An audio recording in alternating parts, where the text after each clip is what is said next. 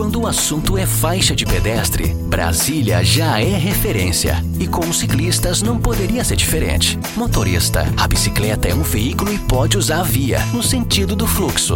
Mantenha 1,5 metro de distância e reduza a velocidade ao ultrapassar. E você, ciclista, use os equipamentos que aumentem a sua segurança e sinalize sempre que realizar uma manobra. A paz no trânsito está em nossas mãos. Detran DF, Governo de Brasília.